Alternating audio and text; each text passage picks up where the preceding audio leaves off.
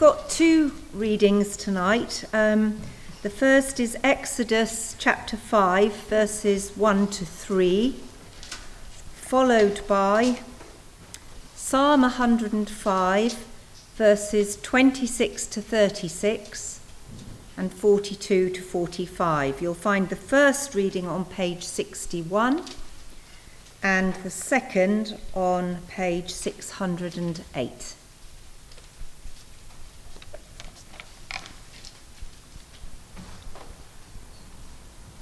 So Exodus 5, verses 1 to 3. Afterwards, Moses and Aaron went to Pharaoh and said, "This is what the Lord, the God of Israel, says. Let my people go, so that they may hold a festival to me in the wilderness." Pharaoh said, "Who is the Lord, that I should obey him and let Israel go? I do not know the Lord, and I will not let Israel go." Then they said, "The God of the Hebrews has met with us. Now, let us take a 3-day journey into the wilderness to offer sacrifices to the Lord our God, or he may strike us with plagues or with the sword." And then turning to page 608, Psalm 105, verses 26 to 36 and 42 to 45. God sent Moses, his servant, and Aaron, whom he had chosen. They performed his signs among them, his wonders in the land of Ham. He sent darkness and made the land dark, for had they not rebelled against his words? He turned their waters into blood, causing their fish to die. Their land teemed with frogs, which went up into the bedrooms of their rulers. He spoke, and there came swarms of flies and gnats throughout their country. He turned their rain into hail, with lightning throughout their land. He struck down their vines and fig trees, and shattered the trees of their country. He spoke, and the locusts came, grasshoppers without number. They ate up every green thing in their land, ate up the produce of their soil. Then he struck down all the firstborn in their land, the first fruits of all their manhood. For he remembered his holy promise given to his servant Abraham. He brought out his people with rejoicing, his chosen ones with shouts of joy. He gave them the lands of the nations, and they fell heir to what others had toiled for, that they might keep his precepts and observe his laws. Praise the Lord. This is the word of the Lord. Thanks be to God.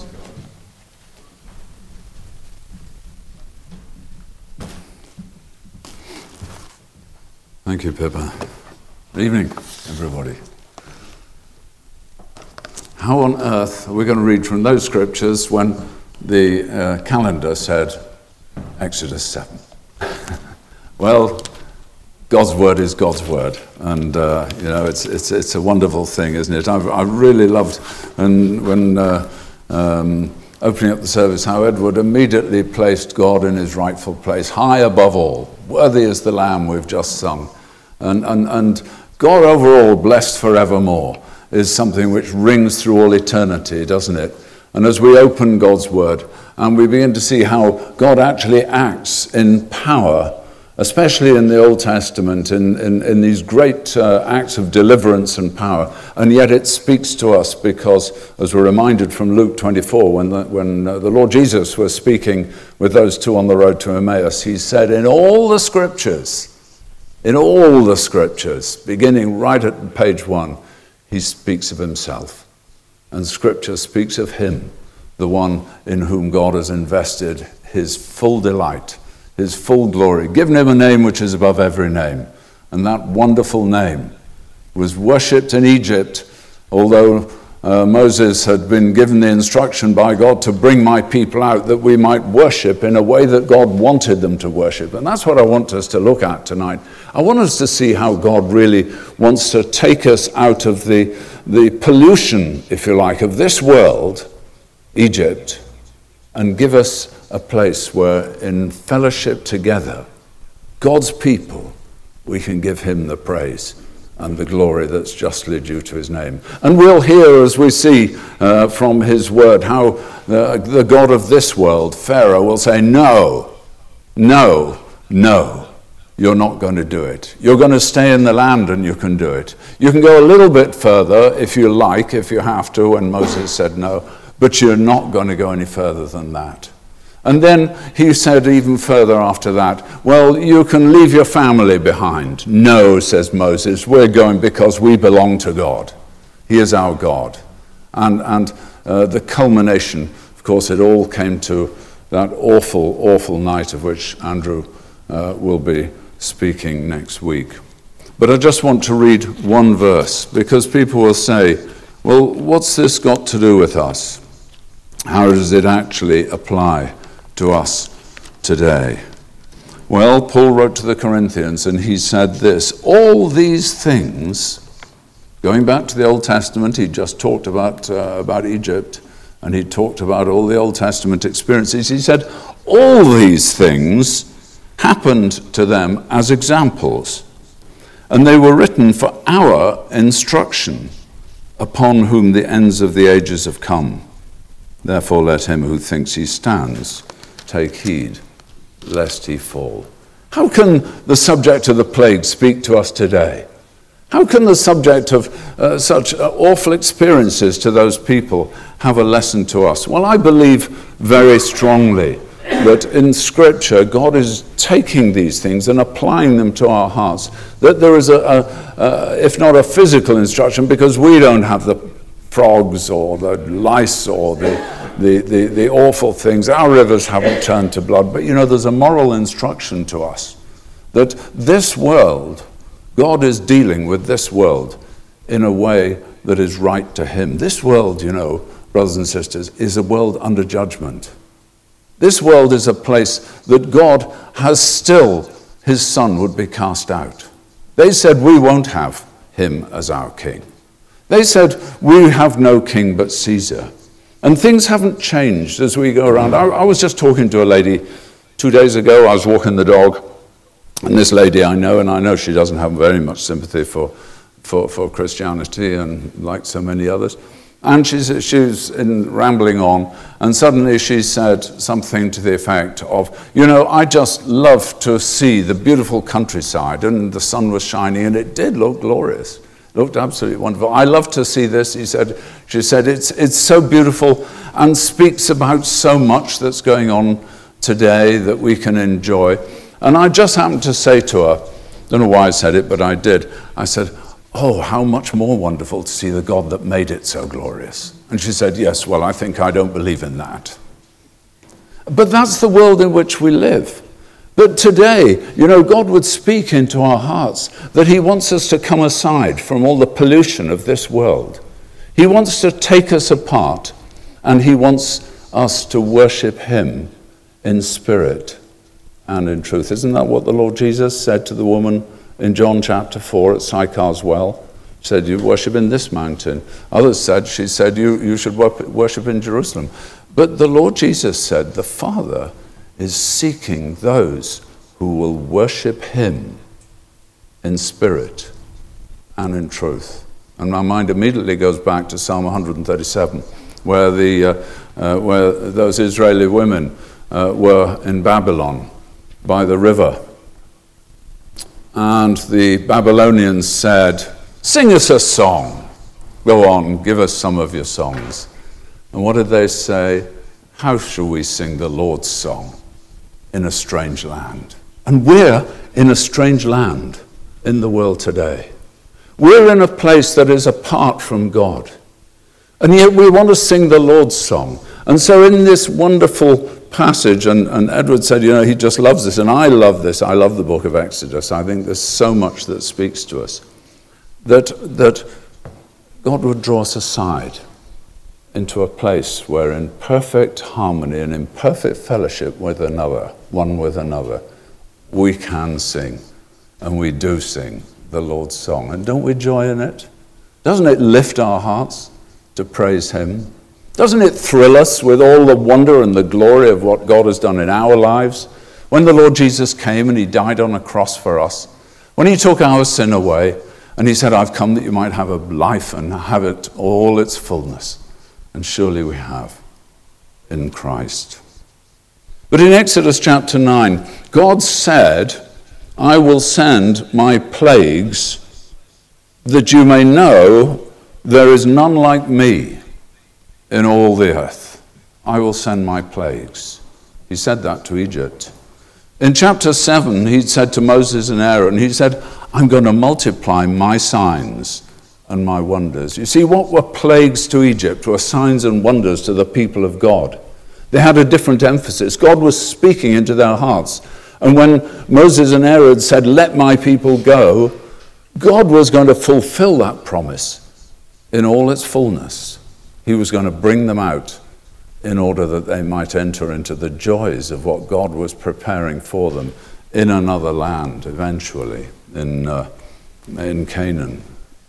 God's dealings in Egypt were plagues to Egypt, but they were signs and wonders. And it was by these great judgments that God was going to bring his people out, and he was going to set them apart, and he was going to give them a place where they could worship together. And I would suggest there's some instruction to us in this, a moral instruction, if you like, that God wants to deliver us from some of the shackles that still get hold of us. And you may feel, and I certainly do, and I don't think I'm very different to anybody else, but there are shackles in this world in which we are, which hold us back from really fulfilling what God has for us. As we look on, we know our scriptures, and when it says there's a day coming when the things that eye hasn't seen, the things that ear hasn't heard, the things that our hearts haven't even entered into. But God is preparing us for them now. Don't we want to enjoy this? Because it goes on to say, Paul says in 1 Corinthians there, it's over our bed, I've said it before, Mary said, God is already revealing these things to us by his Spirit today. And he wants us to enjoy it. He wants to bring us deliverance from the shackles of Satan in this world, the God of this world, who still rules, the prince of the power of the air. Darkness in heavenly places. And yet we belong to a living Christ, a living Lord. And we need to take this up, I believe, from these chapters individually in our own lives and seek to eradicate. If we're really going to be liberated in all the glory, into all the freedom and the glory of what God has prepared to us, we need, by the power of his Spirit, to eradicate these things from our lives, to shut them out completely, close the door on them, and be occupied with Christ, the one who is God's eternal, blessed, holy Son. I wonder if we experience that in our lives day by day. Why did the Lord Jehovah take this approach then in dealing with Egypt and with Pharaoh?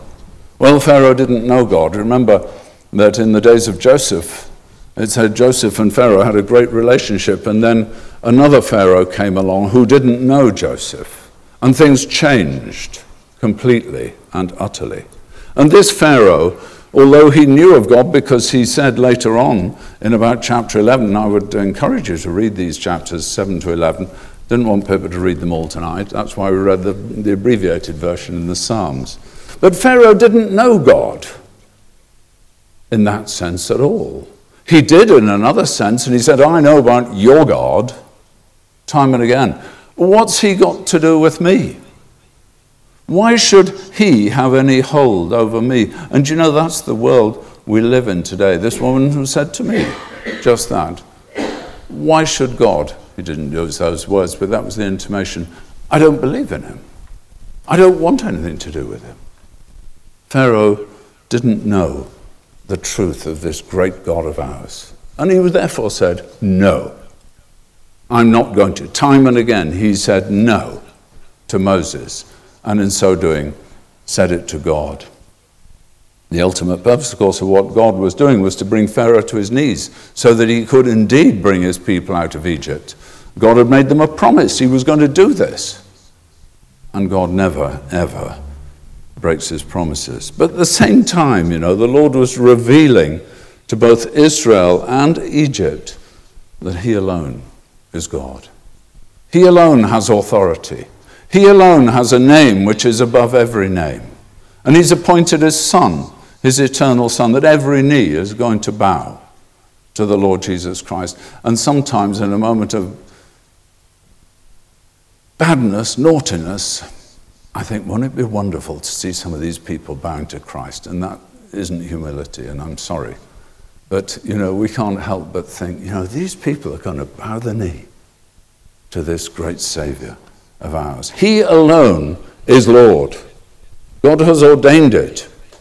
God has spoken. The sideline was that, of course, the plagues, each in their different way, were dealing with the gods of Egypt. And in Numbers 33, God had said, it says, I will execute judgment against all the gods of Egypt. I am the Lord. And from the first god, the god rather inappropriately named Happy, the Egyptian god, who was the god of the Nile, and wasn't so happy when the Nile was turned to blood, right through to the last one before the Passover, when there was darkness over the whole of the face of Egypt, except for one place, which we'll look at in a moment, the great sun god Ra. So from Happy to Ra, and all the gods in between, each one of these plagues was applicable to one particular plague. God said, I'm going to destroy their gods. I'm going to execute judgment on their gods. And in our lives we have many, many gods. I know my gods. They didn't do so well today, as I was reminded. But I know what my gods are. I know where my demons are. And God is going to execute judgment. But he calls on us, to put those things aside. And he calls upon those things to, if you like, crucify them with Christ. And to put them to death, to put them away, so that I can worship him in totality. Let my people go. Let all of us go from the things that we hold on to in the world, which come between us and God. The devil will say, no, that's fine. You're perfectly all right with that. Just stay with us and you'll be okay. Or he might say, compromise a little bit and say, well, as he did to Moses, okay, you can go just onto the border. You'll see that in chapters 8 and chapter 10. You can just go onto the border and worship your God there. But don't go too far, because I want to retain a bit of a hold on you.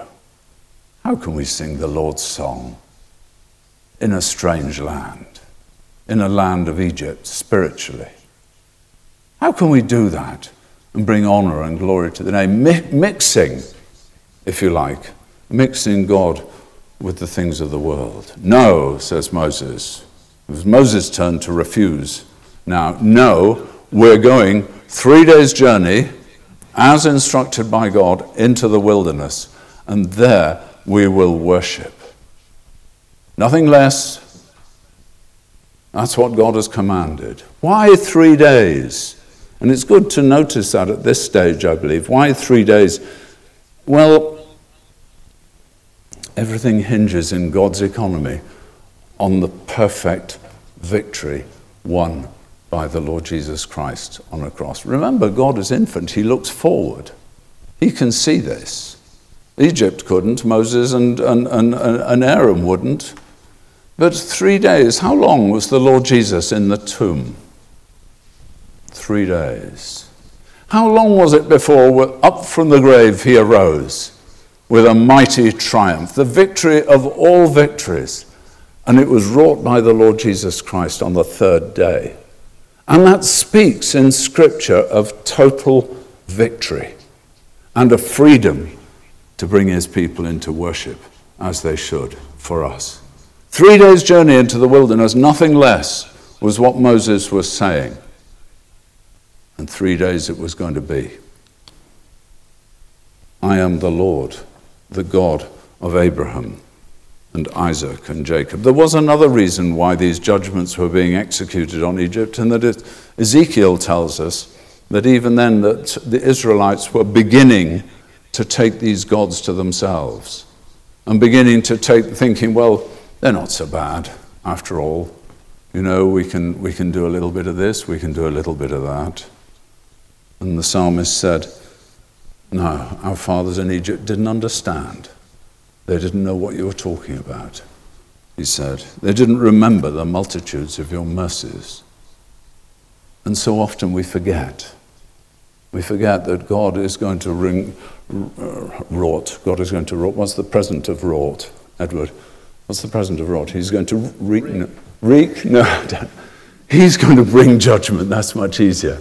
On all these things which will take our hearts and our minds away from him. He wants us for himself. The Father seeks worshippers who will worship him in spirit and in truth. Where do you and I stand in this with regard to it? What's the state of your life or the state of my life? I ask myself often, and I don't like to face up to it sometimes, but we have to be honest with God. We have to be upfront with him. We have to be able to be utterly clean with him, transparent with him, because God is not mocked and nothing is hidden. And in these plagues, the first three, even Paul wrote to Timothy about them later on. He quoted these two because they tried to imitate God. And they did do so. You remember Aaron's rod that had swallowed up all the wise men's rods. The wise men were able, they said, we can do those things too. And the world says it can do those things too, and mysticism and the occult and all these things which are shown to us that we can match God, says Satan to us. But his rod swallowed up all the rest. And Paul reminded Timothy before he went out on his ministry, he said there were two men there, Jannes and Jambres, who were able to do all that. But he said, beware. Beware the world in which you are living today, Timothy. Stay aside from these things. He said there are many today, and he speaks to us, who have a form of godliness, but actually no heart for God at all, who pretend to be servants of the Lord, but they don't know him. Imitators of God. Stay away from them. In totality, stay away. And we would say to our young people and our young families when they go off to I remember at university, I'm sure you all do, seances and all sorts of things which they used to do in the evenings. Stay away from them, Paul said to Timothy. Avoid them like the plague, otherwise you'll get a plague, is the sort of thing. But these signs suggest a world under judgment. God is sending his judgment on all that speaks against him. He will not have it. I am the Lord. My name is I am. Say to Pharaoh, I am who I am. And remember, the Lord used that name many times, 7 times, I think it is. God would have us all understand just how much we need to be wholly dependent on him. How much we need to desire complete deliverance from all that the world stands for in order that we might go out 3 days into the wilderness, spiritually speaking, and worship him in spirit and in truth. Paul said to the Ephesians, he said it again and again, and the New Testament brings it to us in its fulfillment. He said, do not walk as the rest of the Gentiles. Don't do the things that they do. Their understanding was darkened. They were alienated from the life of God. They were ignorant. They were blind. He said, you have not so learned Christ. No, we've learned a Christ who's a wonderful Savior, who's liberated us from all these things that Satan would trap us in. He said, be renewed in the spirit of your mind. Put on the new man according to God, in true righteousness and holiness. God wants us to live lives for him, of honor to him in this world. He wants us to be free to worship him in spirit and in truth. He wants us to be a testimony and a witness to his name, a name which is above all names. He wants the world to see that he is the Lord, and he sees that in his saints, in you and I, if we're true to him. I mentioned a few minutes ago about Joseph and Pharaoh, and then another Pharaoh who didn't know Joseph. But when Joseph first came into the land and got into that position of great power and authority, he negotiated a place which is down near what is now the Suez Canal area. The Suez Canal didn't exist then, of course, but he negotiated this area with Pharaoh where the Israelites might live. And it was a place called Goshen. And it was down, if you look at a map, it was down at the bottom. And you know, Goshen speaks very powerfully to us. If all these things were given to us an example, and if all these things were a picture to us of what really is so in the world and in our lives today, as Paul said to the Corinthians, believers, you and I, walking in the Spirit of God, obedient to his word, having conversation one with another and fellowship with another, are spiritually in the land of Goshen, separate from the rest of the world. As Christians, we're marked out. We should be. As Christians, we belong to God. Yes, we go out with the gospel, but nevertheless, how can we have fellowship with those who have no fellowship? You can't put together God and Belial, says Paul to the Corinthians. You can't join them together. They're unjoinable, if there's such a word. Are we in the land of Goshen spiritually in our lives? Have we reached that place in our Christian experience under the lordship of Christ, where the Holy Spirit is the power to maintain separation from the world? Pharaoh says no. Satan says no, you can't do it. No, no, no is the cry of Satan in the world today and to our hearts. Pharaoh said, no, no, no, you're not going. I'm not going to let go of you. I need you too badly. But believe that spiritually speaking, to us today, Goshen is a place where my human nature and frailty is known so bad. The old nature, which is sinful, has been put away. And I've come into the freedom to be able to worship God as he would have it. Are we in the land, or are we out of it? Do we feel the hand of God sometimes on our lives, saying that is not consistent with your Christian faith? Or do we say no, just stay here a little bit longer, as Satan said through Pharaoh? You know, in Goshen it says, in the last of the plagues, that they had light in their dwellings. All the things that happened, it's significant actually at the Goshen, the very first mention of it in this passage, these chapters, it said they had no flies there. When the plague of flies came, God said, I'm going to divide the land. And you will see it if you look at it. I think it's in chapter, I won't be able to find it now, but it's the flies. Yes, here it is, verse 22 of chapter 8. In that day, I'm going to set apart the land of Goshen, says God, where my people are. That's where I am, where my people are. There are no flies there. It says, I'm going to set it apart, the land in which my people dwell, that no swarms of flies shall be there, in order that you may know what? That I am the Lord. That I'm in control of all this in the midst of the land. I'll make a difference between my people and your people. I'm going to separate. And we need to be separate. Come out from amongst them. Paul said it in 2 Corinthians. Isaiah said it first. And Paul repeated it in 2 Corinthians chapter 6. He said, come out from amongst the world and its systems and all the things that would drag you down from honoring my name. Come out from amongst them, be separate.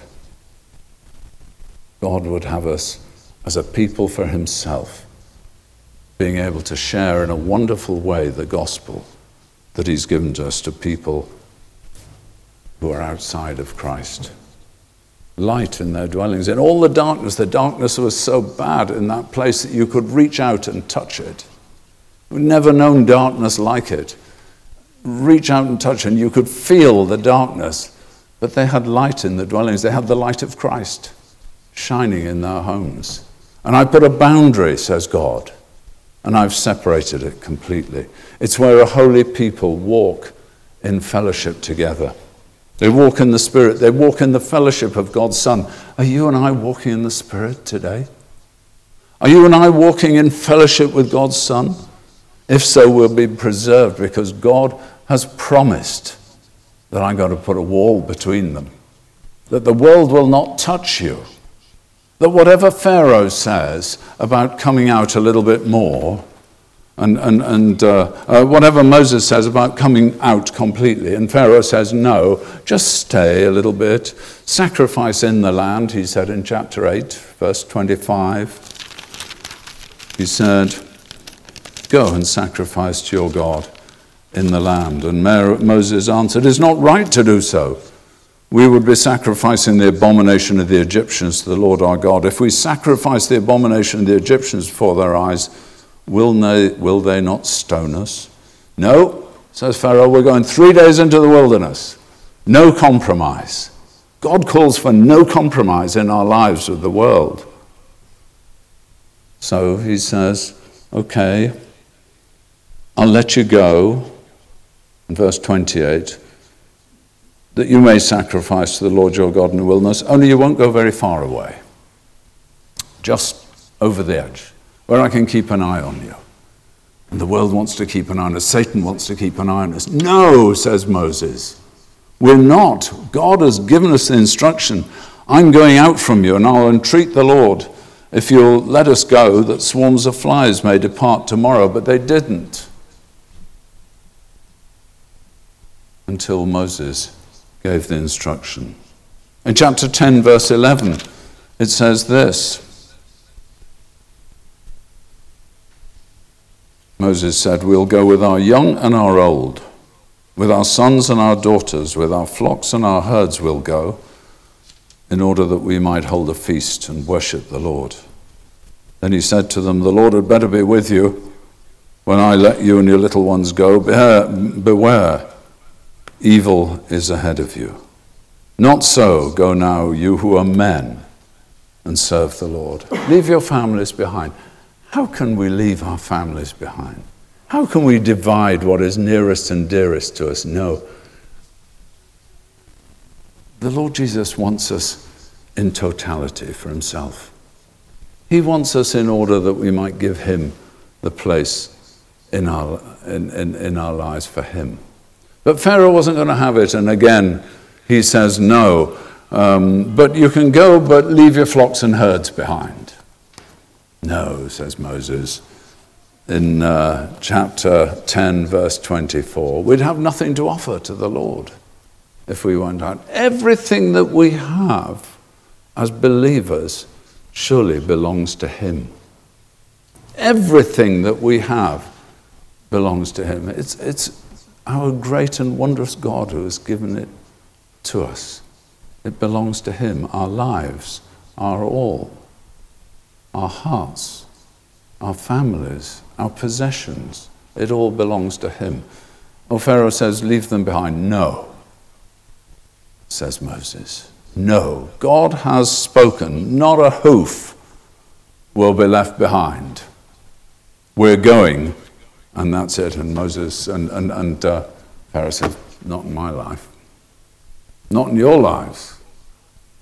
And so the last great plague, which isn't in tonight's talk, Andrew will speak on that in the Passover. The most awful thing to happen, but speaking so wonderfully. There was a way for God's people. There was a way, there is a way for God's people. The blood of Jesus Christ that cleanses us from all sin. The blood shed on a cross for us in his obedience to his Father to go and be sacrificed on a cross in our place. What a wonderful Savior we have. God is not reneging on any promise for us. No compromise. Moses' answer must be our answer today. That we're putting the world aside. Paul said in Galatians 2:20, I'm crucified with Christ. Nevertheless I live. I've put to death. I'm dead to the world. And that as Christians is our status. Dead to the world. I'm crucified with Christ. But I'm still alive. Nevertheless I live. I'm crucified with Christ, nevertheless I live. The life which I'm living is not my life at all, it's Christ's life in me. I live by faith in the Son of God who loved me and gave himself for me. Why did he love me? I don't know. Why did he give himself for me? I've no idea. It's because he loved me, and he's loved me from all eternity past. Chosen in Christ, all of us who know him and love him, chosen in Christ before the foundation of the world. Beyond our understanding. We can't take this in. But hallelujah. Isn't it true that we know that we belong to the Lord Jesus Christ? And we know that there's to be no compromise when Satan comes knocking on the door. Love so amazing, so divine, demands my soul, my life, my all. Should we pray?